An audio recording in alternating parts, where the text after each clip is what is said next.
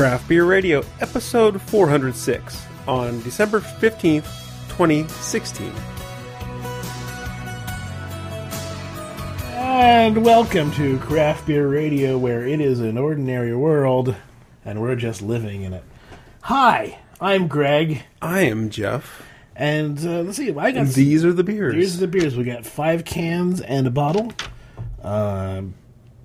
Some of them are from Australia. Keep doing that. Some of them are from Arizona. I know it was a long flight, Greg, but It wasn't that long. I should know better. The 4 of them, I think, are from Arizona, and 2 of them, at least one is a Dave beer, and one is... I don't know where that one's from. not Dave. I'll have to look him up. All right, so let's do this one you brought back from Arizona. Lumberyard Brewing Company. Yes.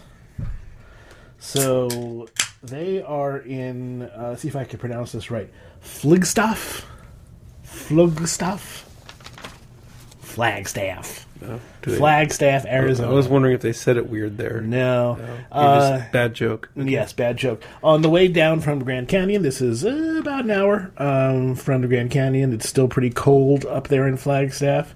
So, yeah, it's higher in elevation than some of the other places in Arizona. I think it was coming out of Flagstaff or close to Flagstaff where I saw my first actual live tumbleweed. Nice. Well, half. I don't know. What do you consider that? I actually saw it tumbling across the road. So it's dead, but it's carrying seeds. Yeah. Diamond Down Lager is 5% alcohol by volume. They call it a Bavarian style lager. They point out that it's easy drinking, approachable, and they claim malt oriented, an entry level craft beer. All right, it pours a hazy yellow with a big fluffy head.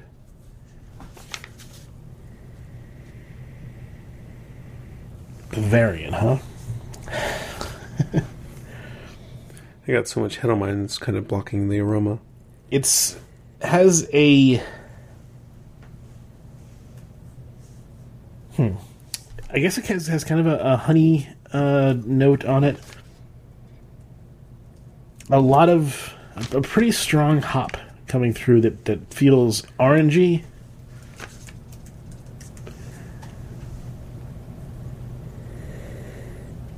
And a little bit spicy. Yeah, I'm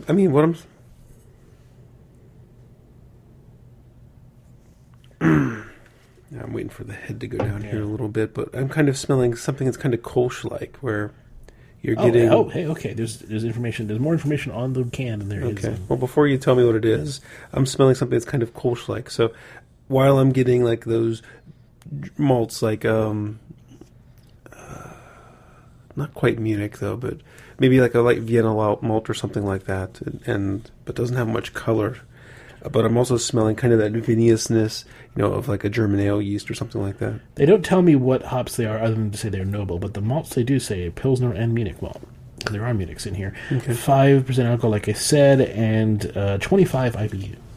25. Which is Doesn't taste like a clean German lager, that is for sure. Didn't smell like one either.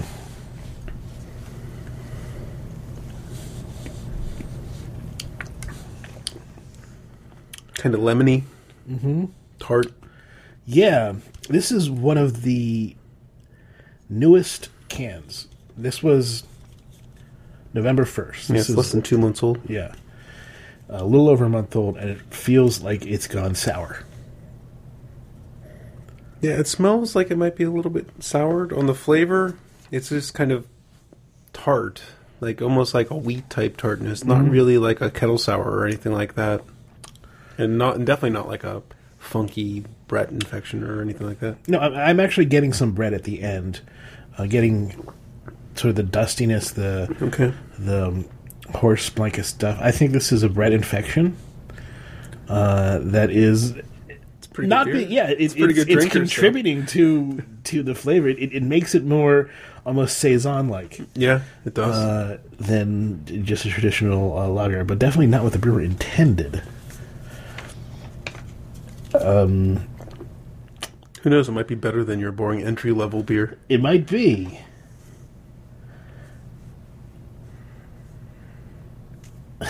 Yeah, I mean, I don't know. Pilsner malt, Munich malt, Noble hops is not going to get a beer like this. No, not at all. Little dirty hands when you're packaging the beer might.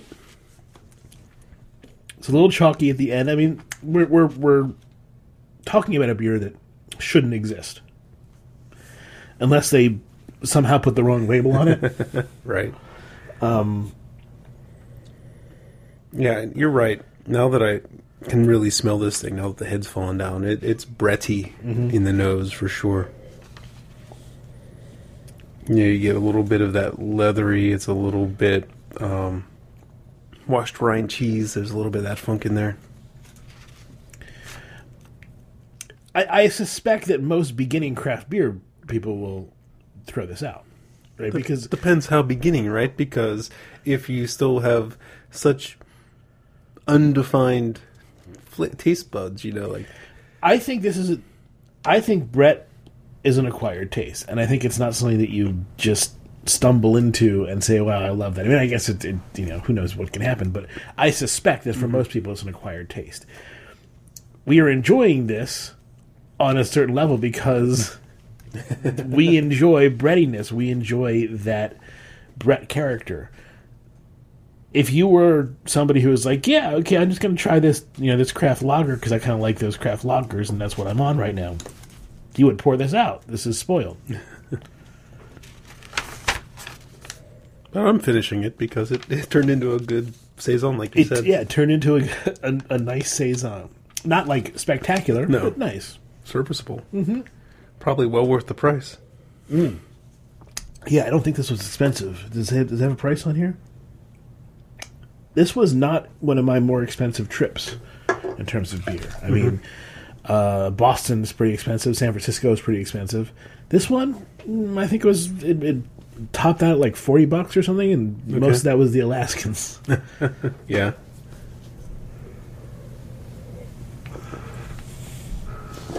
All right, so that was a beer from Lumberyard. It was supposed to be the Diamond Down Lager, but not really. Mm-hmm. So let's do this other Pilsner. We do that, or we can do the wheat? Let's do the Pilsner first, then go into the wheat. So Dan sent us this beer. Thank you, Dan. This is Wonder Stuff from Bauhaus Brew Labs. Bauhaus. 5.4% alcohol on this new NEU with an umlaut Bohemian Pilsner. 48 IBU.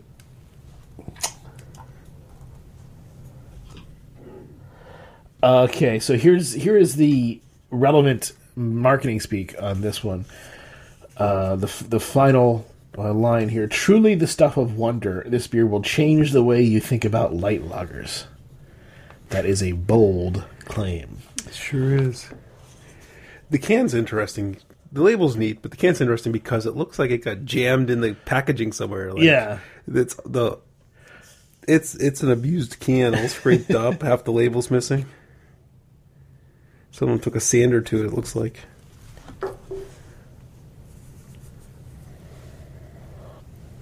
All right. Pours very, very clear. Golden color. Okay, so this is another one. They call this a Bohemian-style Pilsner. So another Bohemian-style... It's a neo Pils, though, right? Right? I mean, you smell the thing. Smell this. It is mango and grapefruit. So why am I smelling asparagus? I don't know. Let me see if I can get that. I'm getting like a mango grapefruit for the main aroma. No, I'm not getting asparagus. We'll give it a shot. Let's see. Yeah, it smelled different. It definitely smelled different. Oh, yours is cloudier here. Doing the old blend.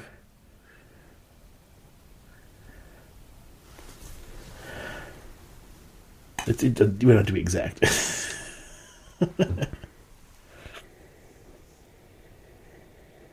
Oh, now I smell mango and asparagus. Good. There is something a little vegetal in there.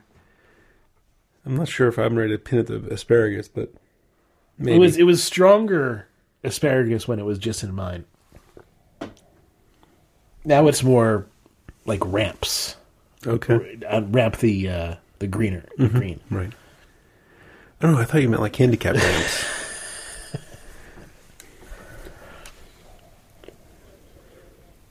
Okay, so yeah, you mentioned the color and the look. Flavor, it's pretty sweet with the hop flavoring. It's almost like, feels like there's juice added to it. Kind of like a mango passion fruit juice or something like that. The still some grapefruit flavor in there, but not really the acidity. It's interesting that they call this a Pils because I get doing a hoppy Pils. Mm-hmm. But why throw Bohemian in there? That's what I'm not getting.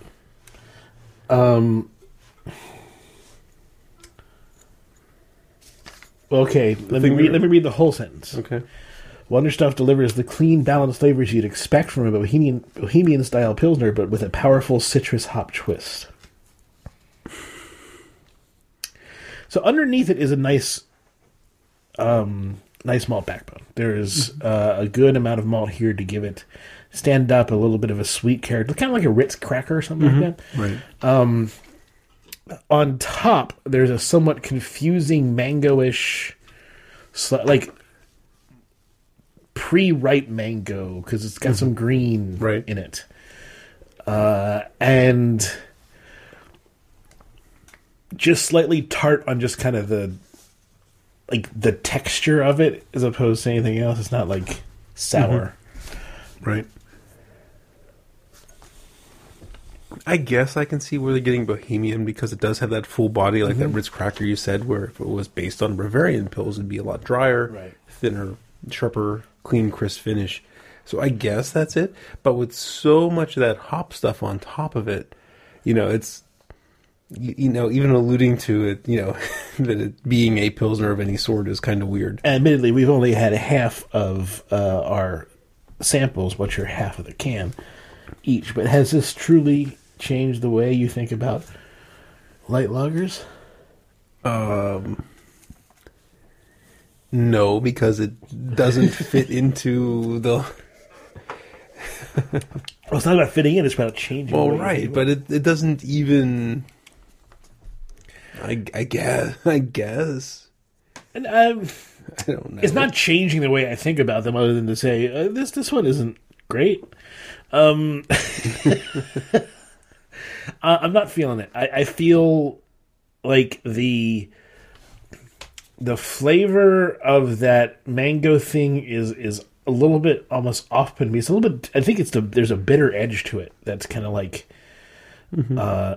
like you said, where it was like underripe. Yeah, and it just feels like I don't know. It's not. I'm not digging it. Where's it? We don't have a dump bucket.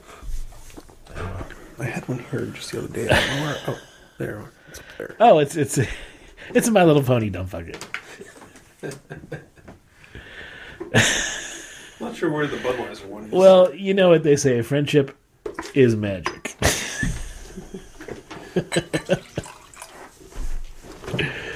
Okay. I'm sure Allie would love to know that we're doing that with her bucket.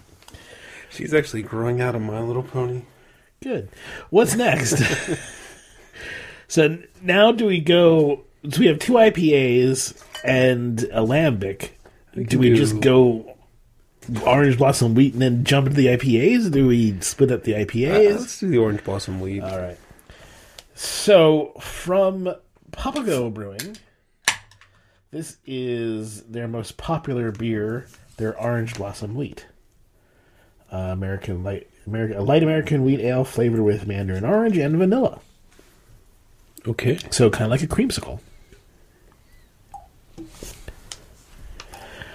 Another very clear orange. This was canned the middle of October. It should be fine, right? I mean, a wheat.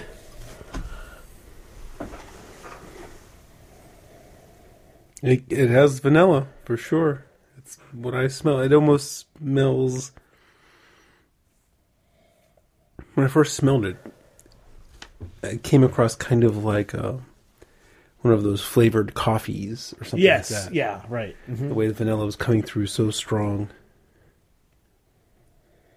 Yeah, it's very strong. It's overriding the wheat character you might get from the rest of the beer. It's even really overriding the orange.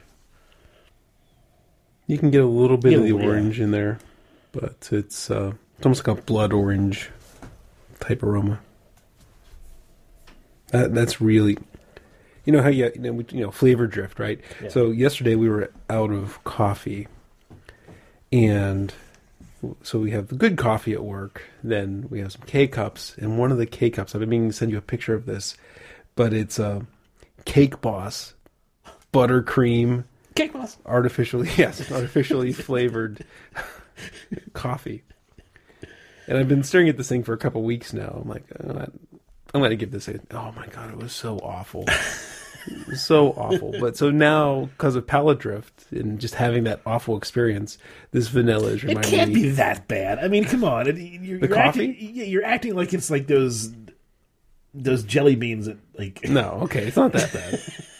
It's just awful. But it's like artificial buttercream flavor in burnt coffee. Yeah.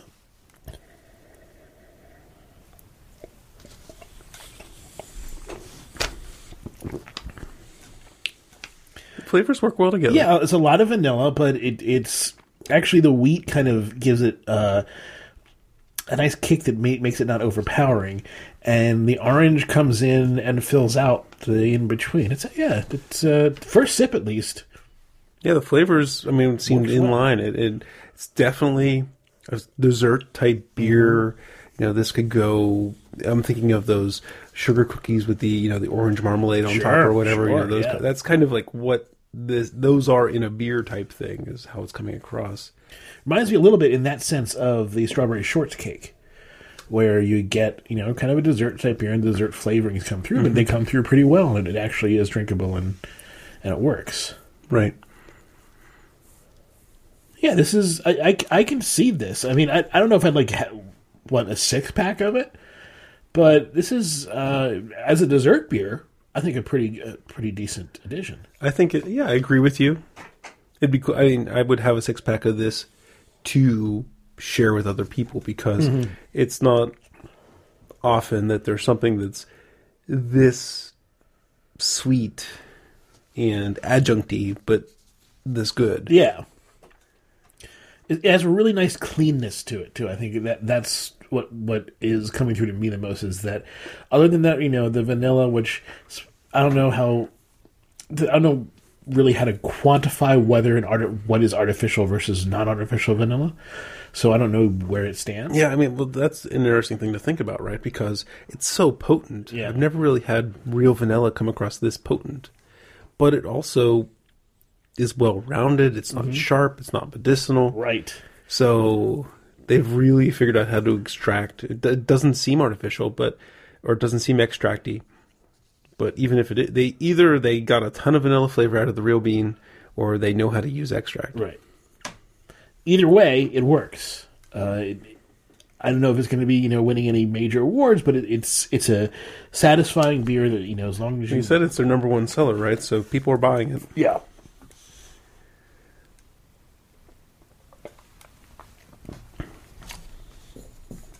Did I say 5%? It's 5%. They say they add natural orange flavor. Okay.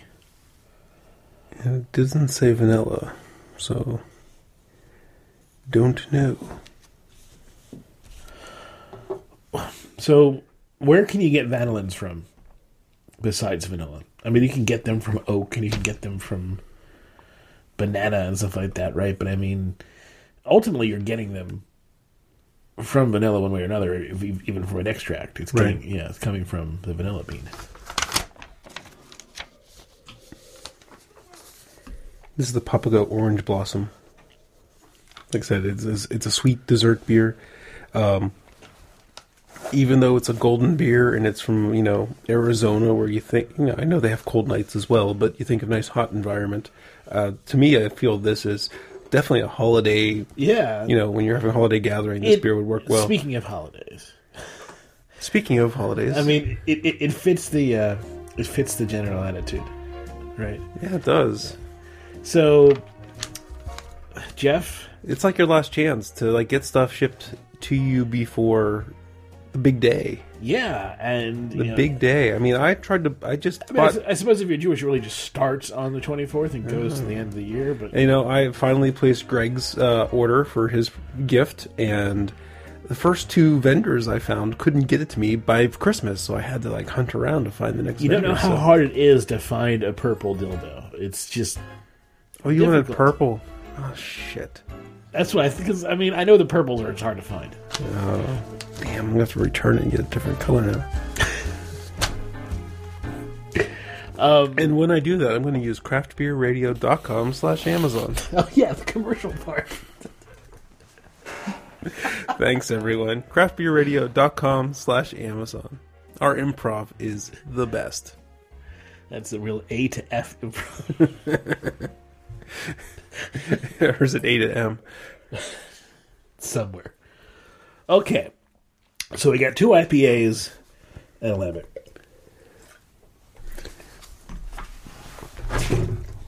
Okie dokie. What do we do? What do we do? We just do the IPAs. We just suck it up and do back-to-back IPAs. If you insist. Okay, look at the ABVs and figure out which one to do first. So we'll do the 6.2. Okay, 6.2. So this is the Sun Up Brewing Company's Trooper IPA. Gusher! Oh, that's not a good sign. That's not going to be good. They used that Band-Aid hop, didn't they? Why are you pouring me some? I don't smell it yet, but it's going to need a new towel. Okay. It smells like chili peppers or something? Can you smell that? It smells like Simcoe and Malty? Malty now? Definitely Brett on there. There's lots of malt. The Brett has infested Arizona. Yeah. Now just Brett. Now Simcoe. Now malt. That's interesting. The bugs ate all the hop flavor. I'm still tasting like Anaheim peppers or something like that, like a green. Oh, it's a raging bitch. Kind of, without being as harsh. You're not getting the peppery type flavor, like the. No, like what I'm getting is the chalkiness from the Brett. Okay, for me, the main way this is coming across is, like a not hot pepper. So you get kind of that, almost like cayenne type feeling on your tongue. I wish I could agree with you. Here, take a sip of this one.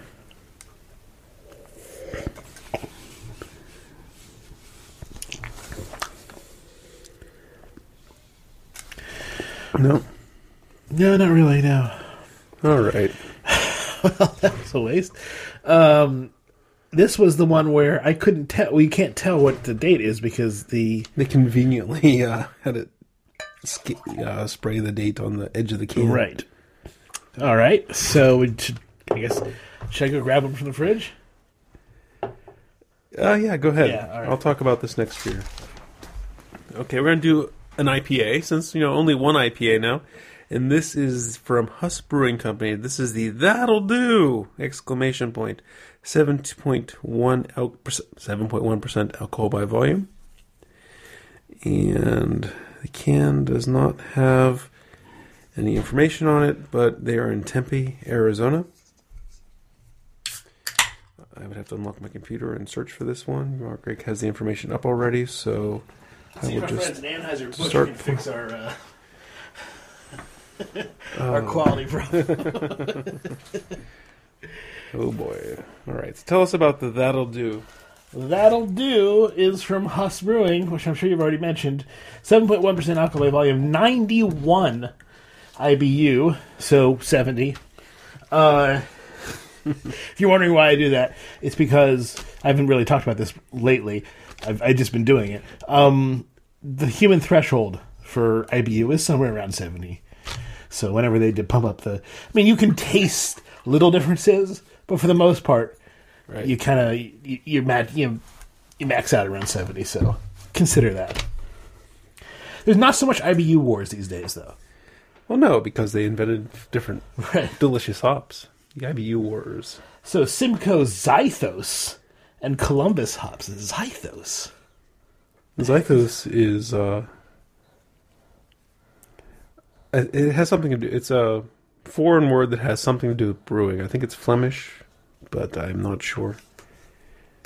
It sounds Greek. It sounds Greek, but maybe it is Greek. Maybe it's brewer in Greek. I don't know, but I've seen other things use Zythos. Zythos is designed to complement existing IPA and pale ale hop varieties. Citrus and tropical fruit. More of an aroma hop. Okay, so the aroma on this one, so the color, this thing pours kind of a deep orange, so it's a multi-IPA. And on the aroma you're getting kind of some caramel and some toasty, or I guess bready type aromas coming through. And the hops are coming through, they're kind of sweet, they're kind of orangey, almost like an orange jam or something like that. Well, you're going to love this. Zythos. The word zythos is the Greek version of an Egyptian word for beer. That's it. Okay. Anyway, I'm agreeing with what you were saying. Mm-hmm. Marmalade-y. A little bit of pine.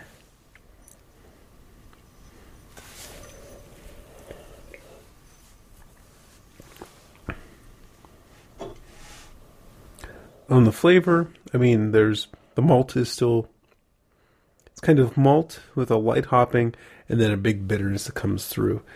What's the date on this one? It seems like it might be a little bit faded. September 29th.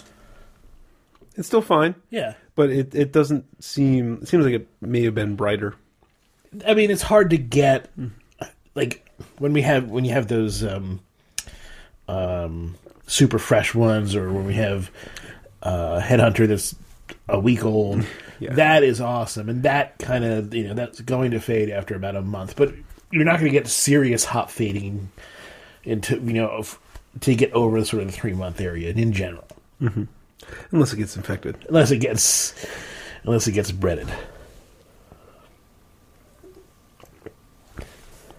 Yeah, so this one has a pretty big bitterness to it. Those 91 IBUs are showing up. Now, whether I can taste every last one of the 91, I don't know. But this one is, we talked about the IBU wars just a moment ago. Yeah. This one's kind of a bit of a throwback. It's not the most teeth-peeling bitterness one that I've ever had. It's more bitter than your average modern IPA, I think. So let's talk a little bit about the IBU wars for those who are relatively new to craft beer, hadn't gone through that period. We talked about the different phases of IPA. The IBU wars were pretty much phase 2. It was during that. No, I'd say phase 1, late phase 1, because it was before Simcoe and things like that. Yeah, I guess so. Okay. This was, it was kind of like this hockey stick where you had IPAs doing their thing when craft beer was really small, and then it was getting bigger, it was rising gently, and then all of a sudden the IBU wars happened, and people just wanted to make. It's when double IPAs were practically invented at that point too. That's true. So double IPAs came out. People were doubling the hops, raising the alcohol, going for 100 IBUs, going for 150 IBUs, those kinds of things, and. We fell into it. We're like, okay, let's see what else can we get. Let's see how much hair I can put on my chest by drinking this, most bitter thing in the world. And it was it was an arms race, and that was the apparent endpoint. And it seems so long ago today, because now it's about bringing out delicious flavors from these new hops. Think about all the... an orange race can be destructive in some sense, but at the same time, think about all the other stuff that comes out of the fact that you've done an orange race. People really learn how to make interesting beer with different hop stuff and doing different things with bitterness. I mean, it was focused on one thing, but they learned a lot in the process, and they were then able to apply to other things. That's where the growth of beer has really helped, is the amazing now style variety that we have, and the ability for brewers to make things like, as we've commented on before, we had one today, fruit beers that are not rancid. And, that's what this is reminding me of. And this could be just me wanting it to forcing it into that square hole type thing. But I'm drinking this, and the way the bitterness and the malt's playing, it's reminding me of the Rogue IIPA back in the day. Okay. Like one of the first double IPAs that I've had, just because of, it seems like it's mostly, a lot of Centennial, a lot of Chinook, and, because the kind of piney bitterness that's coming through, piney flavor and the bitterness, and then the bigger malt as well. So this is kind of make me think of that from way back when. It's kind of a throwback in that sense, because it is, I think you're right, at end of phase one, IPAs, that sort of era, it feels like they haven't really taken on the lessons that I just talked about.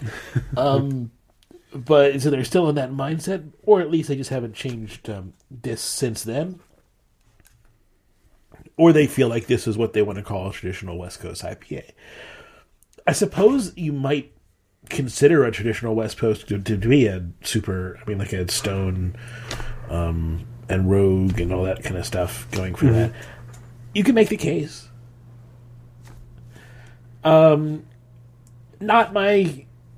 It's never going to be my favorite kind of beer, but as a throwback, I think it's interesting. I think it works. This is the Huss Brewing Company. That'll do. That'll do. That'll do. Yeah, that'll do. So let me look up the information on this guy. Next, we're going to be drinking the Four Peaks Brewing Company Hop Knot IPA, 6.7% alcohol by volume. I am Tempe, Arizona. Yep, I am in February 1945. That's my birthday for today. February 2nd, Groundhog Day. All right, so this is Hop Knot. Yes. Hop Knot. K-N-O-T. So it's not Hop Knot. Right, it's not Wayne's World.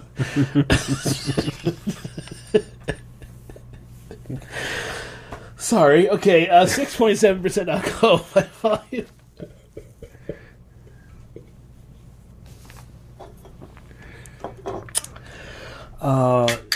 The malts that are used are two-row caramel 20L. I'm going to pour this out. I was going to take care of it for you. Thank you. Do your job, man. Two-row caramel 20L and special pale. The hops are Cascade, Glacier, Magnum, Liberty, Simcoe. So we're in phase 2, sounds like. 47 IBU, 6.7% alcohol by volume. Awards: World Beer Cup, Gold Award 2012, World Beer Cup 06 and 11, bronze. JBF 06, JBF silver 2013. For IPA? For IPA, I suppose. Interesting. Because that's a difficult category. 700 entries last year. Yeah. Now, if you're up on the news, and as I've come in, talked about this, Anheuser-Busch owns Four Peaks now. So does it qualify as craft? Well, again, we talk about the beer in the glass, not necessarily who owns it, but that's sort of up to you to decide. I felt it was important to grab them while I was there, because they're still an important part of the Arizona beer landscape, whether or not they are owned by a multinational conglomerate. Right. Do you want to talk about some of this news that we have in the channel? Oh, that's a good point. We haven't talked about any of this. So the Mobcraft thing that you sent me, and I had seen it too. Yes. So we had Mobcraft beers on the show before. Mobcraft Brewing they call themselves like a crowdsourced brewery. And kind of the way their thing works is home brewers or people with beer ideas submit beers to a voting thing. In some sense, it's kind of a reverse gypsy brewery. Yeah, yeah, yeah. But so people submit ideas for beers. Like the couple of the ones we had the old fashioned. Someone basically said, make a beer that tastes like an old fashioned, and that one. So they made that beer. So they have voting, and then voting closes. They had a and durian beer. They had some other stuff that we tried. We've got to talk to those guys at Sabre. I mean, they seem like good guys, but they landed in a bit of controversy last week. They created a beer, or they didn't create a beer. They Somebody received a beer. submitted a beer for consideration called Date Grape. Yes. Because it was a beer with dates and grapes in it. And they didn't have proper oversight before this beer went into the voting phase of the cycle. So this is... So you go to Mobcraft to see what beers can I vote on this week, and hey, look, there's Date Grape. And this is a Sir Bodie Boderson phenomena. You know what? You haven't heard that story? You mean Bodie McBoatface? Bodie McBoatface, yes. Yes, Well, not Sir Bodie Boderson. What am I thinking? Well, you were thinking it's British, so Yeah. it must be Bodie Boderson. Must be Sir. Yes. Must have been knighted. Yeah, so, of course, it's the internet. It's in general, you should always think of the internet as a cesspool, unless you happen to find the right place. And then you should always be careful before that, because that's at some point going to turn into a cesspool. That's the internet. That's just what it is. Right. So anyway, they put this up. Media caught wind of it. Beer people caught wind of it. People thinking Mobcraft are being bad people for letting this beer go. It turns out they just had a bad Well, the story is, I don't have an opinion. I hope this is true, but they didn't have proper oversight before things went to the voting phase. So they've changed that, and now they will make sure that the beer names are kosher. I mean, it's one of those things where when you have 5,000 breweries, things like this are going to happen. And Mobcraft doesn't exactly have a huge staff to be able to monitor everything that goes through there. I get it. I also get that maybe somebody did see it but thought, oh, that's funny, and just let it through, not thinking about the possible repercussions. I think my first thought was, well, that's a clever pun, not thinking of the ramifications of normalizing date rape. Especially, and that's the problem, right? Because it is backdooring the normalization of things that are not good. Not only that, I'm guessing that if it was a person, that person was male and made that decision. And so the implication doesn't then hit in the same way. There's a lot to think about. I think I saw in one of the stories where the dude who submitted it on his Facebook page, because this was a homebrew recipe that he had made, something like date rape's not fun, not good, but date grape, or something like that. Like trying to make a joke like, date grape beer is so much better than date rape, I think is what he was. But, it's just a misguided bad joke. That's the whole phenomena of, if you're going to make a joke, it's probably best to punch up rather than punching down. Yeah. Good point. Yes. So that happened. Legal weed is hurting the beer business, says Money.com, but there were other things I've seen that dispute this. One of the things with the beer was the Brewers Association says that so far they haven't seen any evidence of that. I looked for a Brewers Association comment on this. You found something? I saw something. I don't know where, but I did see another article that was talking about this, and the Brewers Association, at least what I saw was their opinion was they haven't seen any evidence of that being the case. Now, what this article from Money.com said, and this probably is more focused at the big brewers, but basically the premise is the consumption of legal weed is offsetting the consumption of alcohol. In a way, I buy it, because you increase what's available, and people are going to not continue to only get drunk. They're going to also get the other stuff, and maybe some will like getting the other stuff more, so you're going to see a drop off. My question is whether it's precipitous or not, and whether that means it should be fought. we will see things like this, I'm sure, as weed becomes more and more a natural part of our lives, just like beer is. No one blinks an eye when you say you're going to drink a beer. People will occasionally blink an eye when you say you're going to smoke a joint. That is less and less likely to happen in the future. Right. All right, so this Four Peaks. I got one more beer story, but we can come back to that in a moment. Hop Knot IPA from Four Peaks. Beer is slightly hazy. It's golden in color.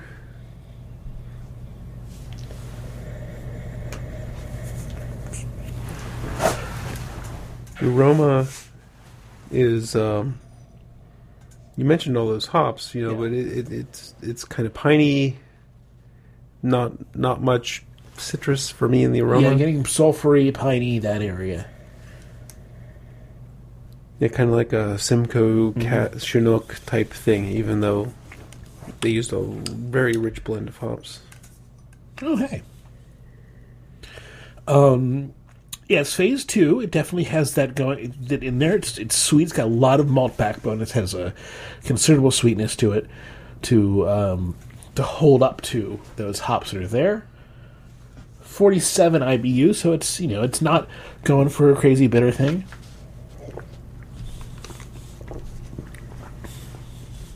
It's a little cold right now. Yeah, we even took all that time talking about news, but coming right out of the fridge, a little on the cold side. The malt has a nice... I like how it's kind of malt equal type IPA. Yeah. So you're getting, definitely not West Coast. Has that malt character that English IPAs have, but I'm not saying the hopping is English by any means of by any stretch of the imagination. And now East Coast IPA means something very, very different. Yeah. Well, Northeast IPA. Yes. Northeast is different from East Coast. Well, do we have Atlanta IPAs to compare it to? I mean, what is the... Well, I think, Northeast is less geography where I guess all of them are this way, but it's kind of like where it came to prominence, right? Yes. Northeast IPAs came to prominence in Vermont. Right. And nearby things. East Coast IPAs came to prominence in... places where they unironically root for the Patriots. An East Coast IPA was, an older, more generalized thing, but... And I will say I recognize the irony of that as a Yankee fan. Rooting for the odds-on favorite to win. As I'm warming this up, it's getting a little more fruity. I'm getting... how do I want to describe that? How do you want to describe it? It's almost like Asian pear. Okay. Somewhere between Asian pear and passion fruit. Like a weird blend between the two. So a shizu leaf. If you say so. That's what I'm tasting, actually. Which is, sometimes you get that with Japanese food. It's vaguely minty, and has a little bit of fruity quality. That's the fruit if I'm trying to find something. But yeah, it's decent. It's not blowing my socks off, but it's decent. It has a solid platform, good flavors to it for sure.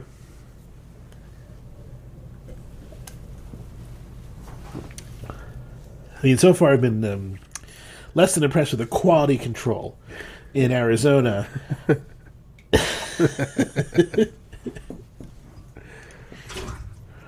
All right, so we have one more story. You told me I need to read it, but that was just earlier today, and that's a long New York Times story, so I only read the first couple paragraphs. That story is also 2 years old. Oh, is it? Yeah, okay. I don't want to give you the idea that it's a new story. But it's a magazine story about the McKellar and Evil Twin, those two guys who are twins who hate each other. And it's both about beer and about the brewing and about their personalities. So I mean, it's a great story because it has great characters in it. So it has all the stuff that a good story has. Okay. I didn't catch the date line on Yeah. it, so I didn't realize it was 2 years old. Like, yes, I do want to read that, because I really don't know too much about Yeppe and Evil Twin Guy. Yeah. See, don't even know his name off the top of my head. But then I saw how long the story was. I can't read this story at work. Yeah. No. Well, it's Mikkel. Mikkel is the guy who's McKellar, and the other guy is Yeppe. It's Yeppe, okay. Yeah. So I even had not just accurate, but wrong. All right. And you can see they're twins. Oh, yeah. And yeah, I mean, it's good story. It's a good story. Okay. It's just a plain good story. So we have now in our glasses from New Glarus. This is, I think, our final New Glarus beer. Yeah. We received this from a listener, which I will look up in a second here. 2016 Crambic. So a cranberry lambic style ale. Now, how does this compare to Sam Adams' cranberry lambic?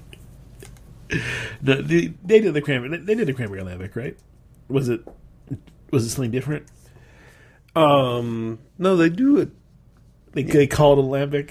They do a cranberry lambic, but Yeah. I would think this one's probably a little bit better. This one is more representative, probably, of a lambic. Because Sam Adams Cranberry Lambic is just sort of a slightly soured cranberry beer. This is one of those Dan beers. Is 5 times a year. I think it was Dan, yeah.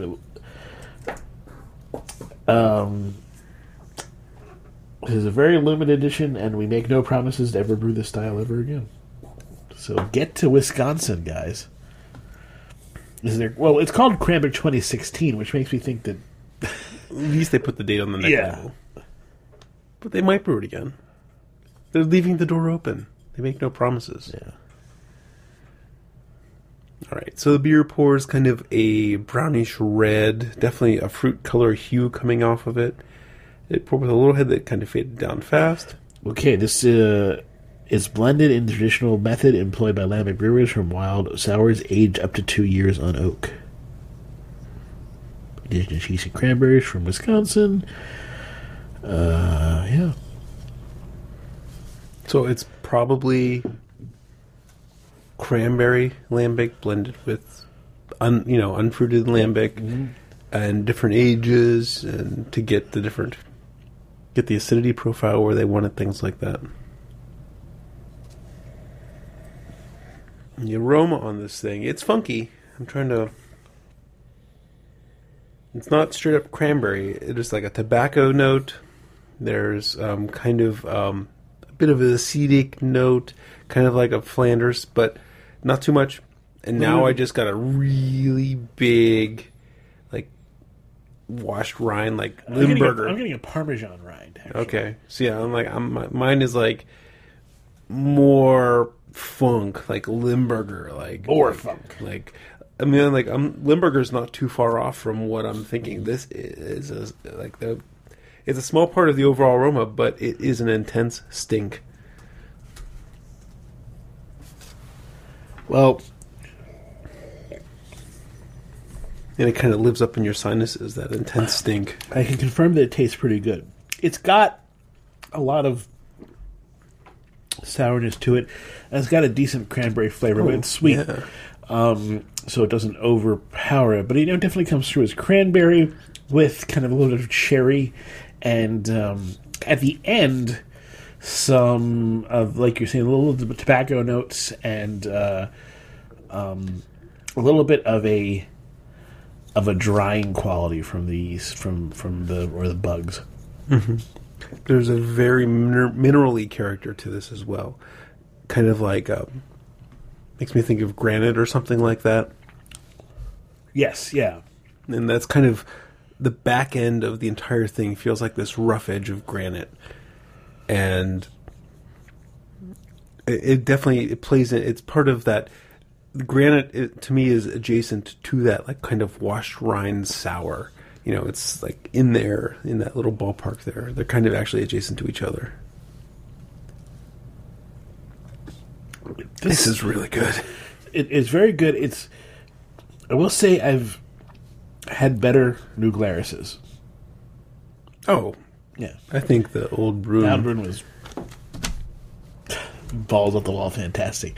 This is just really good, but really. This good. one has really. I'm going to take my time with this one. This one has major complexity going on, and I really want to get in and explore this thing, turn it inside out. But it's really, really tasty. I'm searching for something to complain about. Maybe it's a bit over sour at front. It kind of. I'm searching. I'm trying to find something. It depends. Like, what do you want for your lambic? You don't want your cranberry lambic to be too sweet and too. No, you don't. But do you want it to almost pierce your tongue with sourness? Sometimes I do. Sometimes you do. Sometimes I do. Sometimes you do. Like I said, I am searching for something to complain about, and it's. I'm not going to search. I'm just going to enjoy the stuff that I'm liking. But this 2016 Cranbic is really darn good. Okay, so it's ranking time, and I've said before we do it as kind of a shtick, but I sort of realized, especially since I've got done with Westworld, that the nice thing about this is it gives us structure, and. I guess there's two not to ranks tonight, though. Yeah, we can't rank those. Even the Lumberyard Diamond Down Lager was the nicest one. All right, so in 5th place, you're gonna have to go with the was it Bauhaus? Yeah, Bauhaus Wonder Stuff. Yeah, I wasn't feeling that guy. It didn't change my perception of lagers, other than me thinking that I wanted a different one. I felt like it was the greenness of the fruit that really that was popped on top of it, where there was definitely a good malt undertone there, and if they would have gone traditional, I think it would have been better. Yeah, even if the mango was like super luscious, overripe mango, it just was a weird combination to me. And I'm agreeing with you. I'm going to put that one in last place as well. It's just, ooh, this is good. Let's do this at a time. So we'll do. Right, well, I'm pretty sure we're going to align tonight. We probably will. I'm pretty sure we're going to align tonight. So that's why I interjected here. Okay. Yeah, for that dude, that guy right there, it was a fine beer. And if I was drinking it by itself in its own universe, it would have been fine. But, comparing it to anything else, it just didn't meld very well. Yeah. All right, well, so we'll see. Let's see if we compare. Because my 4th place is going to be, that'll do. Because, that'll do. It was the Huss Brewing. It was like, it was a throwback beer. And I remembered. I got my member berries. I got reminiscent. It wasn't enough to make me think, oh yeah, I got to have this all the time. But I was like, okay, yeah, that'll do. That'll work. For me as well, it's number 4. I wish that, or I shouldn't say I wish. It would be nice to try this guy, just a couple weeks old, a month old, something like that, because I think it had lost something. But what it did was it kind of took me back to thinking of the first time that I had Rogue IPA. And, like double IPAs era 2002 type thing is kind of where it took me. And it was a fun little trip down memory lane, but that's about it. Yeah. So, continuing on the IPA trend, I'm going to go with the Four Peaks in 3rd place. I think it was nice. I think it had all the things I enjoy out of an IPA for sure. Nothing super special, nothing too intriguing about it. Just a nice drinker, a good IPA, and I'd recommend it if you're down in Arizona. I think it's probably a good one to pick up. Four Peaks in 3rd place. I'm with you. same positioning. As I drank it, it was definitely a satisfying drinker. There was a little bit of nuance, with the hops in there, but nothing too exciting. But just good drinker. And they gave you a little peek at something worth exploring for a moment. So a little more interesting than That'll Do. So in second place, clearly the New Glarus. I'm kidding. It's the Papago. It's the Orange Blossom Wheat. It smelled like, we're gonna have a big vanilla burst and not great, but it worked for what it was trying to do, which is be a dessert beer and be. It is not trying to be all things to all people, although it is certainly their widest seller. But I think that for what it is and for what it's trying to do, it does a good job. And as a dessert beer, I could really see it working very well. Yeah, think of it. Compare it with the chocolate stouts. Like if you're looking for something, I could really go for a chocolate stout right now. You could substitute this beer. I think you'd be pretty satisfied. You would be. It kind of plays in that same realm when you want one of those candy beers, dessert beers. The most of chocolate's flavor is vanilla. Right, but this was satisfying. I could see, popping a 6-pack of this, with some friends, with the Christmas cookies and stuff like that. It worked really well. For having that much adjuncty flavor, I think this is one of the best examples I've ever had for something that's been that adjuncty. Yeah, I think you're right, because it was in some cases what we might consider overpowering vanilla, but with the other stuff, it worked. With the cleanness of that wheat and the crispness that it was giving there, with the touch of orange, it was not overpowering the orange that was in there. Really well done. But, New Glarus takes number one spot. This is a very interesting and intriguing and very good beer with a lot of great qualities to enjoy. My only complaint, if there is one, is that it's not the out brew. So that's it's a miserly complaint from me, but what else can I do? I love this beer. I love that the fruit's there, but it's kind of a tart, dry fruit with a minor sweetness. The sour is there. There's funk in there. There's the mineraliness of that granite. There's the rind of the cheese. But it's not like mop sink, or it's not sewer drain. It's not that bad. But there's the Limburger note in here. It is. It's significant, but I've had other Cantillons and things like that where this feels at home, and this is just very delicious. Well, I think that about sums up the show for this wonderful Thursday episode of Craft Beer Radio. If you like our show, please continue to go to craftbeerradio.com. If you want to support us, craftbeerradio.com/Amazon. If you want to contact us, I am at CBR Greg on Twitter. I'm at The Real Donald Trump. No, at Jeff Bear. It's just real. That's it. And you can also email us, beer@craftbeerradio.com. Goes to both of us. Jeff or Greg at craftbeerradio.com is the perfect way to email us. This podcast is released under the Creative Commons license, so with the exception of the music, which is licensed by the people. This is Duran Duran, Ordinary World, for those of you who care. And I like this song. What are you going to do? There you go. There's our fair use right there. Right. I commented on it. Yeah.